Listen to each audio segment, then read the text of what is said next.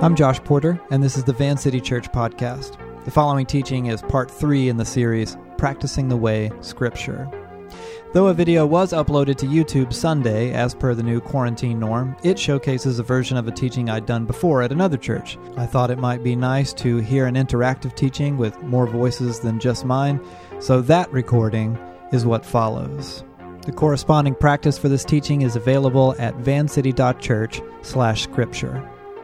We get frustrated with the Bible when we approach it as an encyclopedia, an entirely literal, linear, one-size-fits-all manual for life in the modern world. But the Bible wasn't designed as a convenient reference manual or a textbook. The Bible describes itself as a library designed for a lifetime of ongoing meditation. For this, the Way of Jesus proposes the ancient spiritual discipline of Lectio Divina. In spring of 1992, I was 9 years old, and I was vacationing with my family in sunny Orlando, Florida. We'd been at Universal Studios all morning when I wandered past a small merchandising kiosk with a thatch roof made to look like a jungle hut of some kind. And the kiosk counter was flanked by 2 small monitors that were running a teaser trailer for an upcoming film on a continuous loop. The only item being sold at the kiosk was the book on which this upcoming film was based. I could not believe what I saw. I was so distracted by the images, so struck by them, that I found myself returning to them constantly throughout the day. And my parents witnessed me awestruck, and though they were pretty frugal and rarely bought us souvenirs or trinkets outside of sanctioned gift-giving occasions, they happily purchased this book.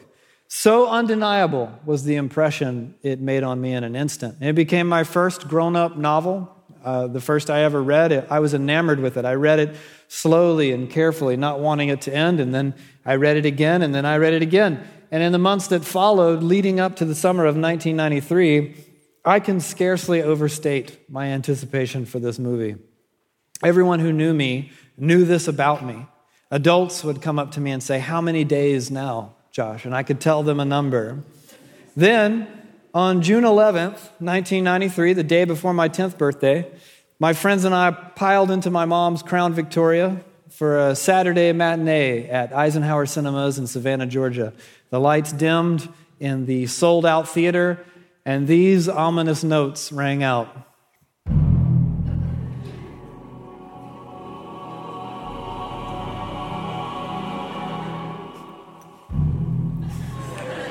You hear that? We're going to listen to the whole thing.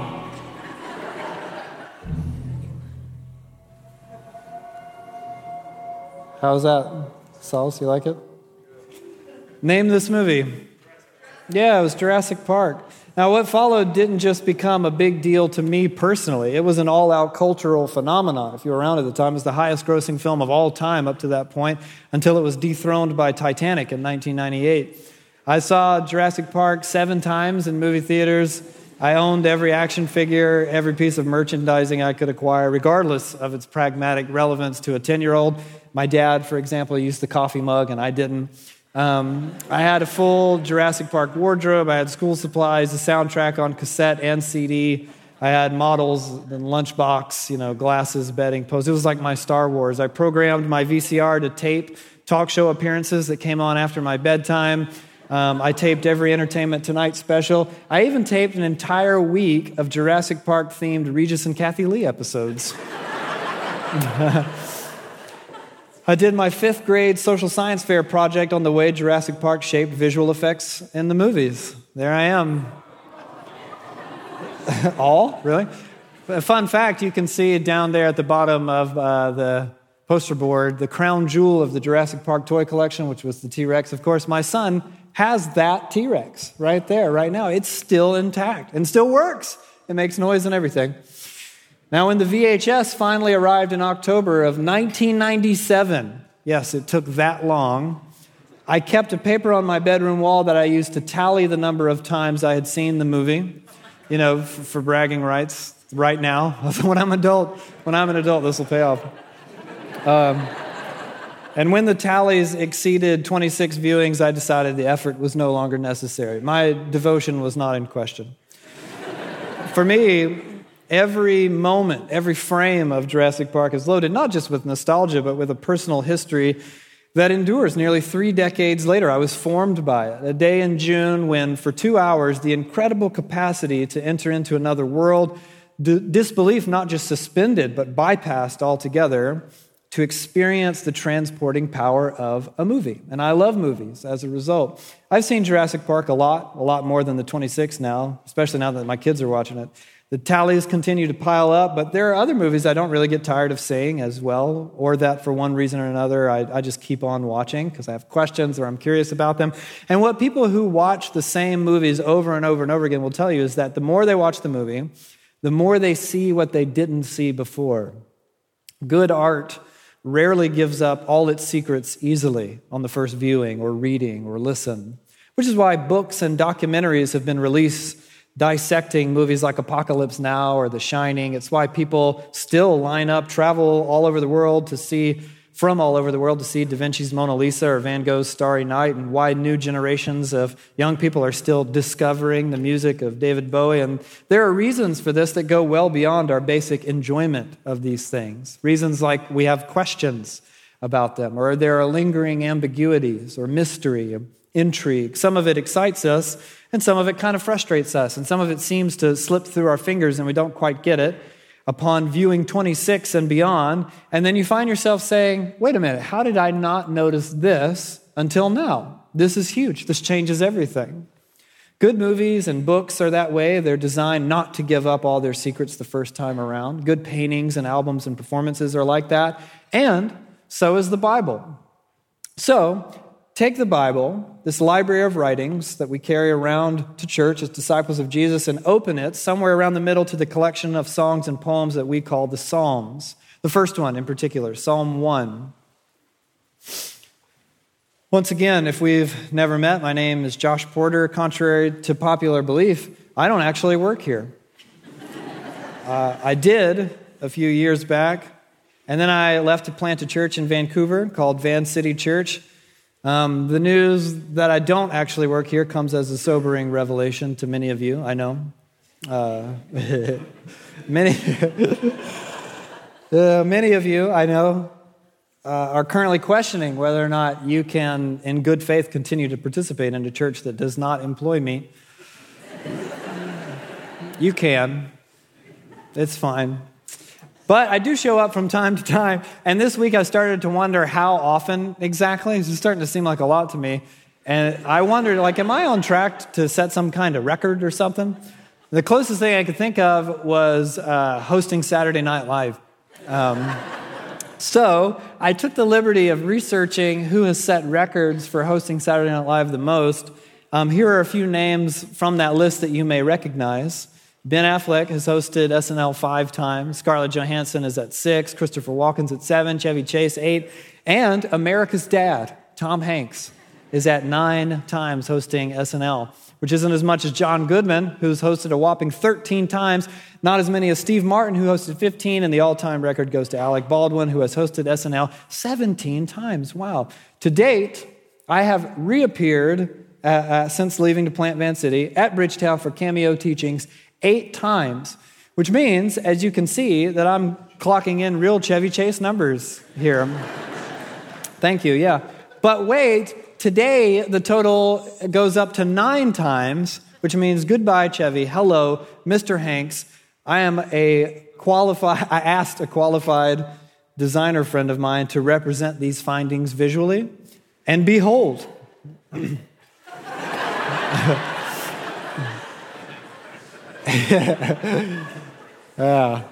When he sent it back in 3 minutes or whatever it took to make this, he sent it back and he said, "This is my magnum opus." So, thank you.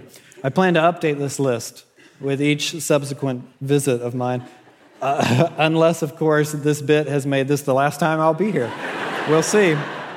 We'll see. I told John Mark I would leave him something good in the podcast. There it is. Now, the point is, I'm honored, honestly, to get to be here with you guys every time, truly. The church I planted was established out of this one, and like this one, on a foundation of, among other things, a deep, profound love for the Bible, which is anything but a popular or well-respected perspective. People have issues with the Bible. And part of that is, dare I say, justifiable, at least a little bit, given many awful things have been said and done in the name of the Bible. But another part of that is the unavoidable reality that the Bible has a lot to say about what is good and what is evil, what's right and what is wrong, and how you should think and live as a result. And people, as a general rule, don't like to be told those kinds of things. In fact, that's the mechanism that sets the Bible story in motion. But in either extreme, I would argue we err when we read the Bible as an entirely literal and linear, one-size-fits-all manual for science or politics and life in the modern world. The Bible does have things to say about all those things, and the Bible does intend to impact the way we live. But the Bible's preferred means of doing that isn't with copy-paste do's and don'ts, but instead by forming us slowly over time. So let me explain what I mean using what else? The Bible. Let's read from the very first Psalm, beginning in verse 1. It says, "Blessed is the one who does not walk in step with the wicked, or stand in the way that sinners take, or sit in the company of mockers, but whose delight is in the law of the Lord, and who meditates on his law day and night. That person is like a tree planted by streams of water, which yields its fruit in season, and whose leaf does not wither. Whatever they do prospers. Not so the wicked. They are like the chaff that the wind blows away. Therefore the wicked will not stand in the judgment, nor sinners in the assembly of the righteous. For the Lord watches over the way of the righteous, but the way of the wicked leads to destruction." This is really interesting because the Bible is describing itself as a work intended for ongoing consideration, or as the text puts it, meditation. The Bible is meditation literature. And in this short poem, Psalm 1, the author contrasts two very different kinds of people. You have the people who walk and stand and sit with the wicked, sinners, mockers, and then conversely, not like that, there are those who delight in the law of the Lord. The law in the Hebrew context can refer to the Torah, which is the first 5 books of our Old Testament, or it can refer to the teaching of an elder or a priest or a prophet, or it can refer to the covenant literature of Moses, or it can refer, as it does here, to biblical literature as a whole. Meaning the psalmist is telling us how fortunate, how blessed is the one who delights in the Bible. How fortunate is the one who loves the Scriptures. And not just that, but who meditates on what it says day and night. Many of us hear the word meditation and we think of something like yoga or sitting silently, emptying the mind, that sort of thing. And those things can be fine, but that's not at all what the author has in mind when he describes meditating on the law. Instead, the Bible has in mind a focused reader who intends to fill their thinking and feeling with profound truth woven into the Bible's beautiful and complex story. Psalm 1 is the Bible's way of describing its own ideal reader, someone who loves to read it carefully, thoughtfully, with ongoing consideration. Which explains a lot, really, as much of the Bible is set up to force the reader into this reading methodology. Let me show you an example of that. Turn to the left, all the way to the beginning of your Bible, to Genesis chapter 4. I'm going to have you guys flip around just a little bit tonight, but you'll be fine. I want to read a strange and familiar story, and I want to focus less on what the story includes and more on what it omits. So when you get to Genesis 4, let's read beginning with the very first verse. Genesis 4:1, Adam made love to his wife Eve, and she became pregnant and gave birth to Cain. She said, "With the help of the Lord, I have brought forth a man." Later, she gave birth to his son Abel. Now, Abel kept flocks. We've jumped way forward in time. And Cain worked the soil. In the course of time, Cain brought some of the fruits of the soil as an offering to the Lord. And Abel also brought an offering, fat portions from some of the firstborn of his flock. The Lord looked with favor on Abel and his offering, but on Cain and his offering he did not look with favor. So Cain was very angry, and his face was downcast. Then the Lord said to Cain, "Why are you angry? Why is your face downcast? If you do what is right, will you not be accepted? But if you do not do what is right, sin is crouching at your door. It desires to have you, but you must rule over it. Now Cain said to his brother Abel, let's go out to the field. While they were in the field, Cain attacked his brother Abel and killed him. Then the Lord said to Cain, where is your brother Abel? I don't know, he replied. Am I my brother's keeper? The Lord said, what have you done? Listen, your brother's blood cries out to me from the ground. Now you are under a curse and driven from the ground, which opened its mouth to receive your brother's blood from your hand. When you work the ground, it will no longer yield its crops for you. You will be a restless wanderer on the earth. Verse 13, Cain said to the Lord, my punishment is more than I can bear. Today you are driving me from the land, and I will be hidden from your presence. I will be a restless wanderer on the earth, and whoever finds me will kill me. And of course, the story goes on and gets even weirder than that. Now, what a strange, dark, upsetting, and really a mysterious story, because there's so much missing from the text. We go from Cain being jealous and upset, which seems pretty normal and relatable. Then he's being warned by God about sin crouching at the door, this metaphorical kind of strange imagery. And then it's a hard cut to Cain going out into a field and killing his brother. We don't understand at this point why exactly he decided to do that beyond the basic motivation. What was he thinking at the time? How did he get there? And maybe this is the most glaring and most intentional gap in the story's details. What makes a person devolve from basic jealousy to murder? And the story leaves the answer blank in order to force the reader into an exercise of wrestling with the text's implications. So look at it this way.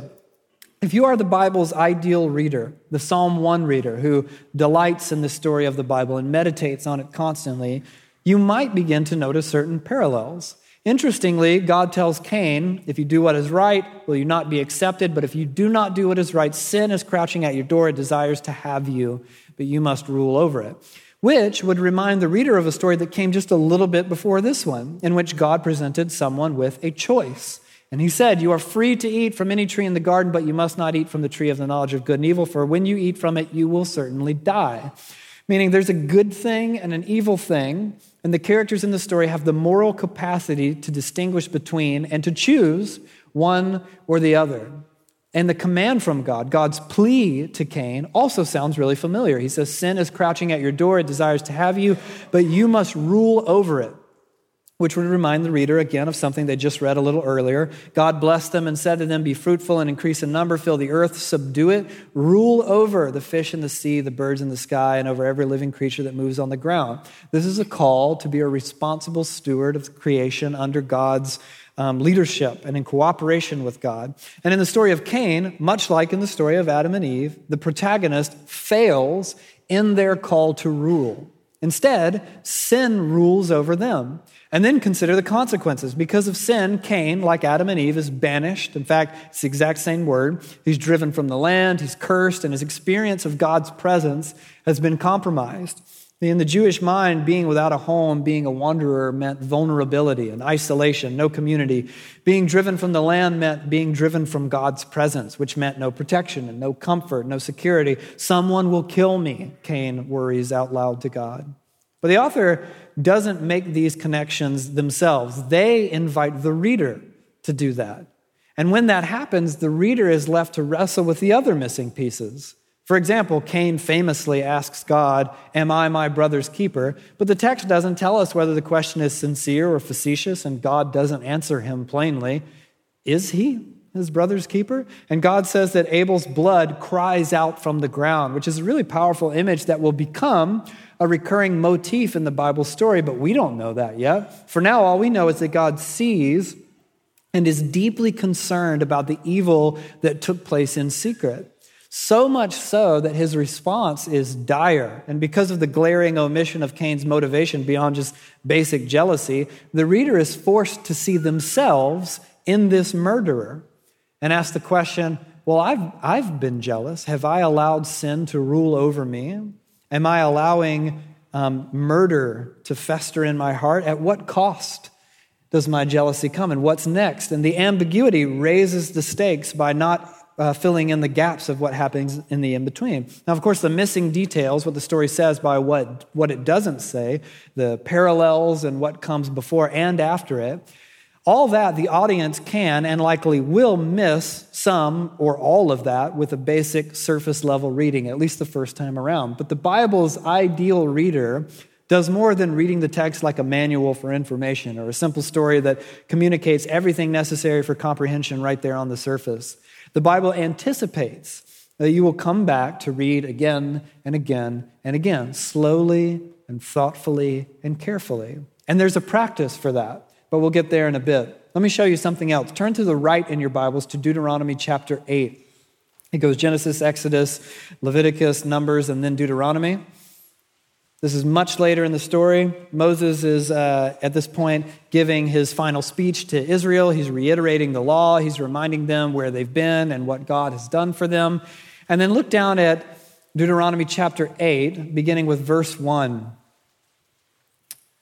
We read, "Be careful to follow every command I am giving you today so that you may live and increase and may enter and possess the land the Lord promised on oath to your ancestors." Remember how the Lord your God led you all the way in the wilderness these 40 years to humble and test you in order to know what was in your heart, whether or not you would keep his commands. He humbled you, causing you to hunger, and then feeding you with manna, which neither you nor your ancestors had known, to teach you that man does not live on bread alone, but on every word that comes from the mouth of the Lord. So this is a fascinating flashback to something that happened earlier in the story while Israel was wandering in the wilderness. There was bread from the sky. It was a whole thing. But then, watch what happens. Turn one more time to the right, all the way to Matthew, the first book in the New Testament, Matthew chapter 4. This is another familiar story for most of you, I'm sure, in which Jesus of Nazareth, he gets empowered by God's Spirit. He's also empowered by practicing spiritual disciplines. He's spent an ongoing period in silence and solitude. He's been fasting. And then the devil shows up, like sin crouching at the door to tempt him. Look at Matthew 4, beginning with verse 1. It says, "Then Jesus was led by the Spirit into the wilderness," it's a familiar word, "to be tempted by the devil. After fasting 40 days and 40 nights," familiar number, "he was hungry. The tempter came to him and said, 'If you're the Son of God, tell these stones to become bread.'" Again, like in the wilderness, there was bread that was miraculously provided. But Jesus answered, "It is written, man shall not live on bread alone, but on every word that comes from the mouth of God." So during Jesus' sin crouching at the door moment, fascinatingly, he rules over sin, succeeding where Adam and Eve failed, where Cain failed, where Israel failed, by drawing from memory the scriptures. He quotes the Bible. And we know this is something on which Jesus had meditated because he's committed it to memory, for one thing, to the degree that he can call on the text in the necessary context at a moment's notice. But notice, it's not just that he quotes the Bible, it's that he has been formed by the Bible's wisdom so that he is able to call on its truth and import its wisdom, even from strange narratives about bread from the sky or an ancient dead guy who gave a speech centuries prior. And Jesus doesn't quote a line from the Old Testament to win an argument or to embarrass Satan or something like that. He's drawing on a deeply held truth developed from meditating on the scriptures so that he can rule over sin. The Bible is written by those who meditate on the scriptures and intended to create and steward further meditation in its subsequent readers, so that the reader learns to move backward and forward through the text, uncovering more of the unified whole woven into seemingly disconnected stories and unanswered questions and troubling passages. And it is a staggering literary achievement, a beautiful and provocative work of art that combines narrative and poetry and discourse, uniquely crafted to be read and reread over a lifetime and to give up new dimensions of wisdom and truth with each new journey across its many pages. It's almost as if God himself were the co-author. This is why the Bible describes its own idea of an ideal reader in Psalm 1 as someone who delights in the story and who meditates on it day and night. I think many of us feel as if we're missing something with the Bible because we can't bring ourselves to love it the way we love other things that grab our attention. But to delight in the Bible, I think, it's not that simple. Many of you know well that you can hold deep affection for a work of art that doesn't necessarily entertain you in the simple sense. or it isn't just there for fun. And many of you know what it is to love a work of art that you don't fully understand, and that's part of why you love it, or to love a work of art that also bothers you. The Bible is so profoundly complex. I wonder why we think our appreciation of it would ever be simple. Many of us tend to think that there's really only one way to read. You just read. But there are several ways to go about reading the Bible. You can read it for study, academically, to unpack a particular story or passage. You can read it for memorization, or as part of a daily reading plan, or like any other book, just read from left to right until it's over. But to truly meditate on the Scriptures, the church has historically emphasized a practice called Lectio Divina, which is Latin for divine reading. The premise of Lectio Divina dates all the way back to Origen in the 3rd century. It thrived during the monastic movement in particular, and on into the Protestant Reformation, as well as in the Catholic Church. Lectio Divina is not study, at least not in the academic sense, nor a day in the annual reading plan, reading to be on track to finish reading.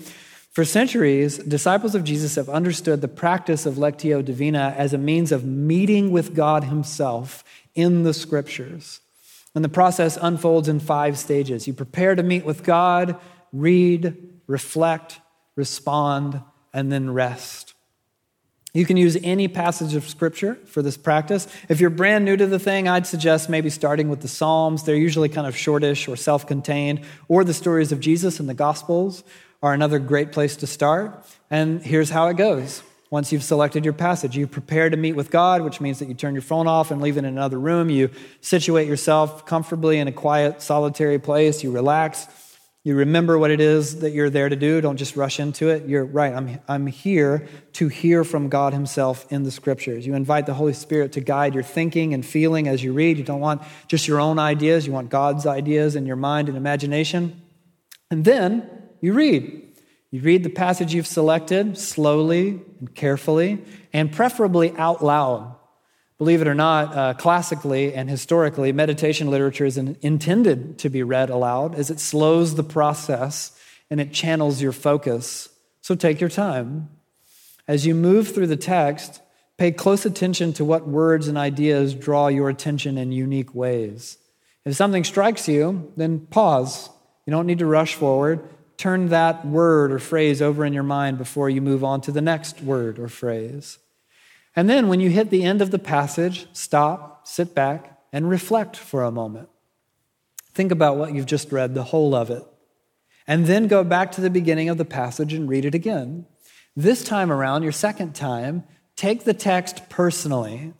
Don't just think about the original context of the passage. Think about how it intersects with you, your thinking, your feeling in that moment. Ask, what do I need to know or be or do in light of this text? What does this mean for my life today? And then you respond. You talk to God about your experience. It doesn't have to be groveling or pandering. You don't have to say, oh God, man, nice work on this whole Bible thing. I understood everything I read. Fantastic work. If you're confused, say that. If it upsets you, talk to God about that. Tell him how you feel and where it hits you and in what ways. If you're compelled to worship, spend some time in worship. If the text has brought something else to mind, talk to God about that particular thing. Remember, this is an exchange, not just words on a page, but delight and meditation, divine reading. And then the final step is to rest. Don't just slam the book shut and carry on with your day. Sit still for another moment. Sit in God's presence after you've talked and reflected, read. And remember, you're here to be with God in God's presence. Whatever it is that you're feeling in light of the exercise, feel it knowing that you're in the presence of God himself. That's how it works. You prepare to meet with God, you read, reflect, respond, and then rest. The practice for your communities will be up at practicingtheway.org/scripture. We get frustrated with the Bible. I see it all the time because the Bible won't just do what the heck we want it to do sometimes.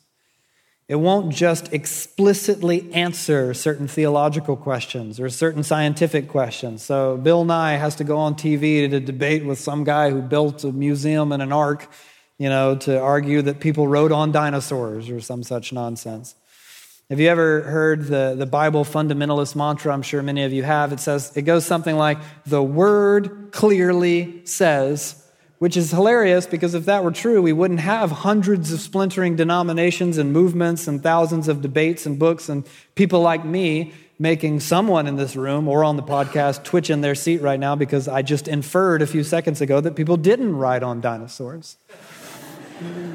I'm sorry for that. Believe me, I wish it were true. No one wishes it more than me. But it was delayed, but it was gratifying.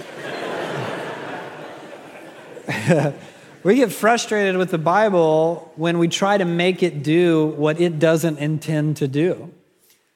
When my dad was alive, he provided our family endless entertainment with his take on movies. Very much a dad movie guy. So he raised us to love Arnold Schwarzenegger and Sylvester Stallone. He liked action movies in particular, explosions in particular. And we drag him to other kinds of movies because we enjoyed the man's company, and he sometimes seemed baffled by their lack of explosions, as if it was just that someone forgot to put them in there. It's like, it was nice, but nothing blew up at all.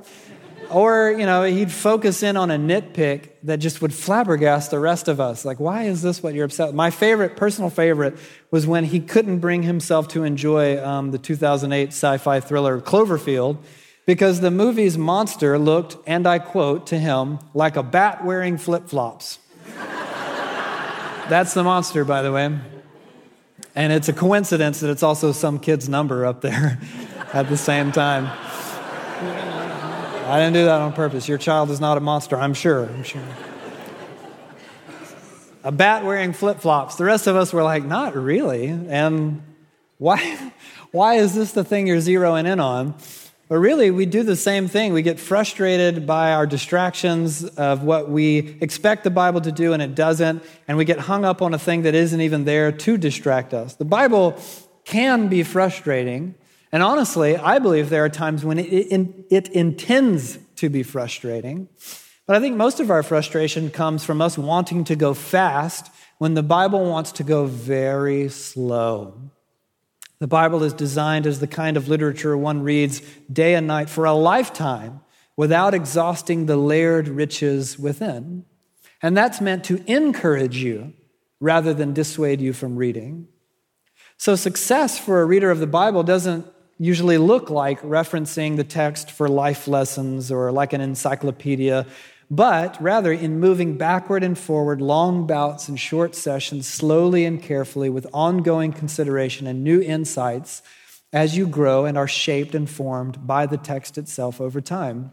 Now, to be clear, you are absolutely meant to grow in competency and confidence as you read and learn, but it's not like you crack the code for the literal and linear manual for life in the modern world.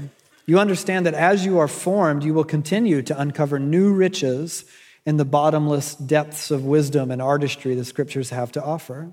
After all, this is a library of writings that all disciples of Jesus have held throughout church history to be inspired by God Himself and thus authoritative over the disciples' life. That is a book that warrants reading.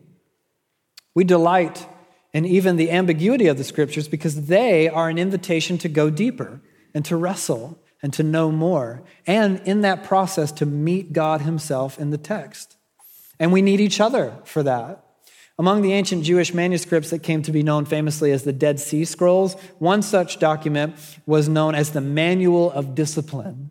And then later it was renamed as the Community Rule. And in it, the ancient Jewish community refers to the Bible as, and I quote, the scroll of meditation. And they use the exact same word from Psalm 1. For centuries upon centuries, thousands of years, those who delight in the Bible, who meditate on it day and night, have also understood that the complex beauty of this library is too great for one mind to contain. It requires entire communities of men and women, young and old, dedicated to the kingship of Jesus, to the authority of the text, and to pondering what it says and working out what it means together, never in isolation. And think of that imagery from Psalm 1. The one who delights in and meditates on the Bible is like a tree planted by streams of water, which yields its fruit in season and whose leaf does not wither. There's more at stake here than a daily duty. This book, this library of writings, both human and divine, has a unique power to form you. For some of you, sin is crouching at your door, or you are standing in the way that sinners take, to quote the psalm. And this story, if you let it, can shape you into a powerful tree that refuses to be uprooted from the way of Jesus. Some of you have been reading this thing to collect pull quotes or win arguments, skimming the surface rather than doing the hard work of slowing down. And like many of you, I'm sure, I've had a wild ride with the Bible. I was raised in an environment that understood the Bible more as a rule book than a story.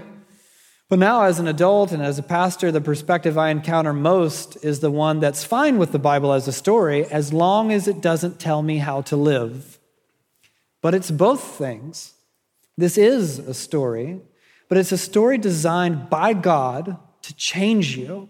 It's a story that intends to mold your perspective on what is right and wrong and how to think and talk and live, how to treat other people, how to handle money and sexuality, and every single thing into which most people don't welcome correction or interference of any kind. And it doesn't always wear every one of those things on its sleeve. And at both Bridgetown and at Van City, I've been in dozens of conversations in which I find myself pleading with people who are troubled by the Bible. Yes, it is a story, but it is also the truth. But it's a story about you and me and God. It's a story meant to change us. It's not just food for thought. It's not an interesting but flawed document from another time and place.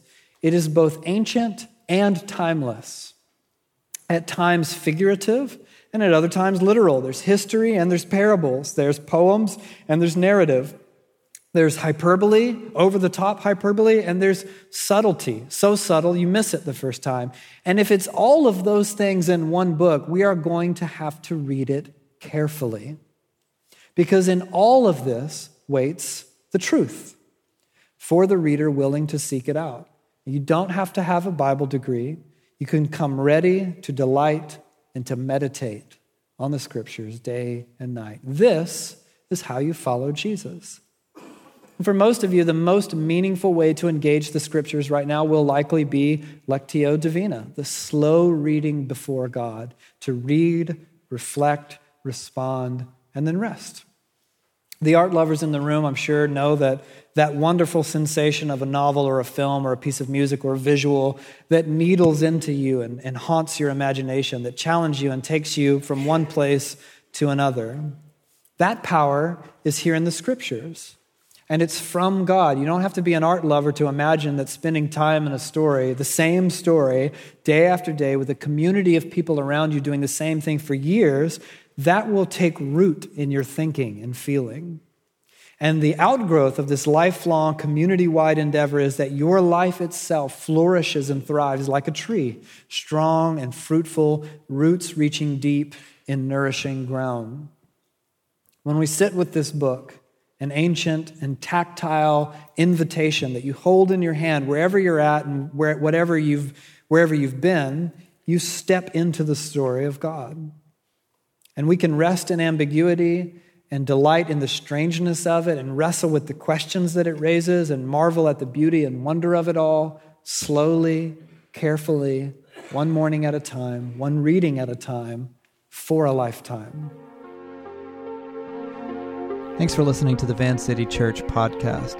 There are more teachings and resources at vancity.church, and the practice that corresponds with this teaching is available at vancity.church/scripture. During a time of financial uncertainty like this one, the future of Van City will depend on the generosity of those within our community and beyond. If you want to support Van City financially, visit vancity.church/give.